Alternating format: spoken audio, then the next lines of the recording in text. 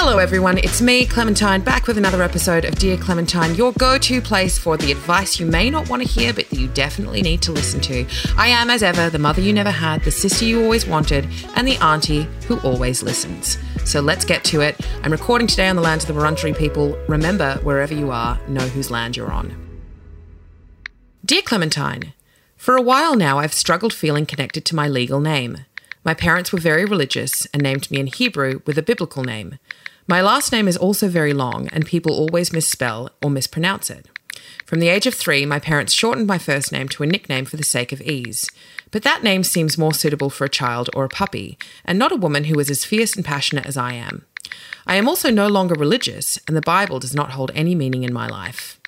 I've graduated from university and I'm excited to do some big things with my career. Currently, I'm looking for investors, launching a brand, and I'm working on writing my first book. If I'm going to change my name, I feel like I need to do it before I release my work into the world. But I do feel challenged with the quest of finding a name that feels like me and that I really like. I have a few ideas, but I haven't felt 100% committed to any of them. I just don't want to go through the fuss of changing it to something that I'll later regret. I feel like some people really do fit the name that they're given, but I've never felt that way with mine. Is a name really that important? Or is it silly to want to change it, and am I just overthinking this? Well, I think that first and foremost, if you've been thinking about it for a really long time, then it obviously is very important to you. And you're not overthinking it, you're considering it. And there's a very big difference between overthinking something and considering something. I also want to say that, I've talked in this show about, particularly in the context of marriage, I've talked about how we need to really work hard at celebrating women's achievements outside of a relationship context. So when you say things like you've graduated from university, you're looking for investors, you're launching a brand and you're working on writing your first book, fucking congratulations to you.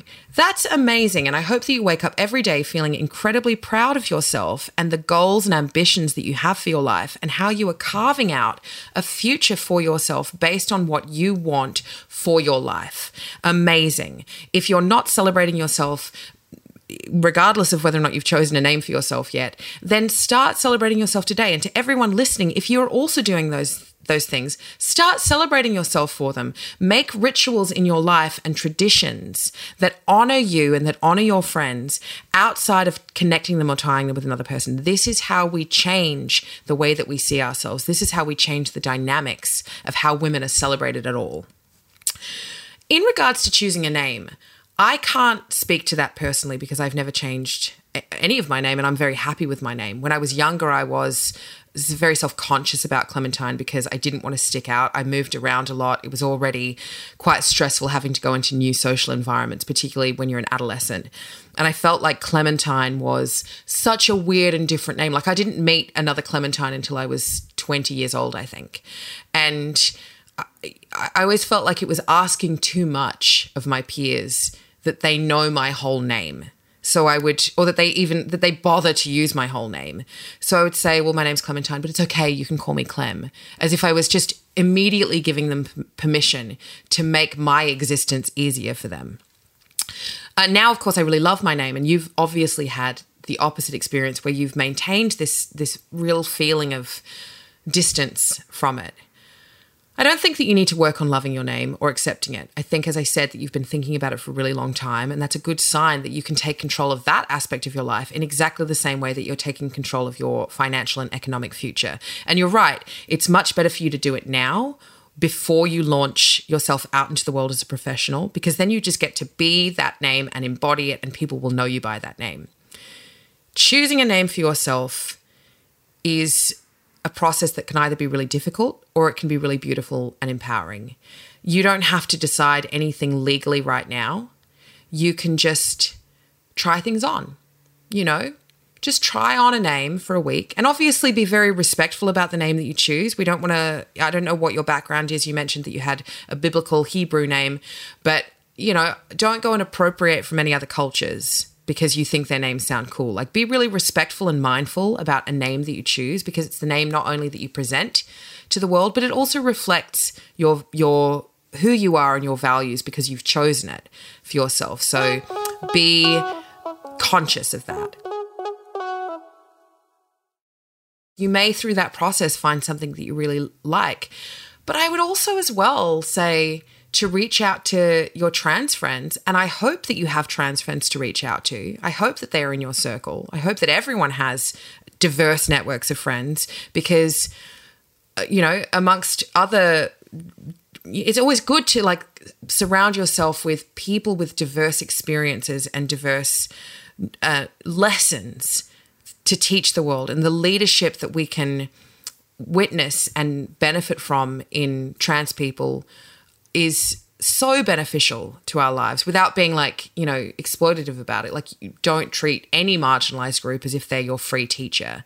But certainly the lessons that I've learned and the inspiration that I've taken from seeing how my trans friends navigate the world and exist with pride has been really amazing. And I feel so grateful for it. So go to your trans friends. Don't just do this, by the way, to like a trans educator on the internet. Don't go and ask someone to share their, you have to like have trust already with your friends to be able to have a conversation like this. And if I'm getting this wrong as well, to any trans listeners, please contact me and tell me that I've misrepresented this, or that I've not included one thing. Like, I am going based on what feels right to me, but I might be wrong on this. If you have that relationship with a trans person in your life who has chosen a new name for themselves to represent who they are and to embody the joy and pride they feel in their existence, if they are open to having that conversation with you, learn from them and their experience. What did it feel like to choose a name that represented themselves?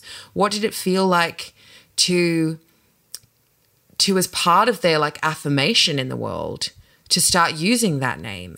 And what advice would they give you on what it means to choose a name?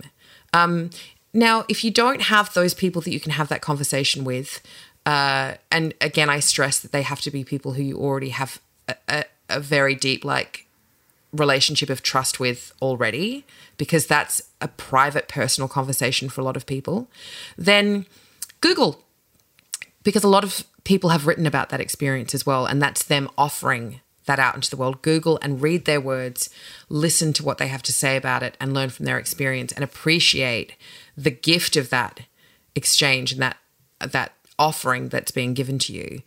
And know that we are allowed to choose the name by which we are known. We are allowed to navigate for ourselves a space in the world that we feel reflects who we are. And that you're not like being silly or ridiculous for wanting to do this. There's no rule that says that there has to be a reason why you change your name, or that reason has to be like legitimized by anyone else. You're just allowed to do it if that's what you want. And there's lots of people who have changed their names for lots of reasons. Obviously, it's not only trans people that change their names, and not all trans people change their names either. There are many people from whom you can seek guidance, again, who've written about these kinds of things, who have much to teach. And when you change your name and when you find the name that fits you, you'll know what it is, and you'll feel joy in that name, and you'll feel like it is who you are.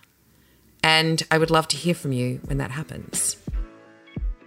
Now, just a reminder to everyone that we're releasing a special episode talking about the crucial need for every single person to use their voice and get involved in speaking out against the genocide that is being enacted against Palestine by the Israel state, speaking out against our own government here in Australia, who are co-signing it, endorsing it, refusing to call for a ceasefire. We elected the ALP believing that they would fight for the rights of the people on some level, that they would fight for the rights of the people. And they are catastrophically failing in their duty to speak up for human rights right now. So listen to that episode, please. Please get involved. Please use your voice. This is the time for the international community to show that we will not stand by and watch as something this depraved happens right in front of us. Until then, I don't just hope this episode finds you well, I hope it finds you fired up. Yours sincerely, Clementine.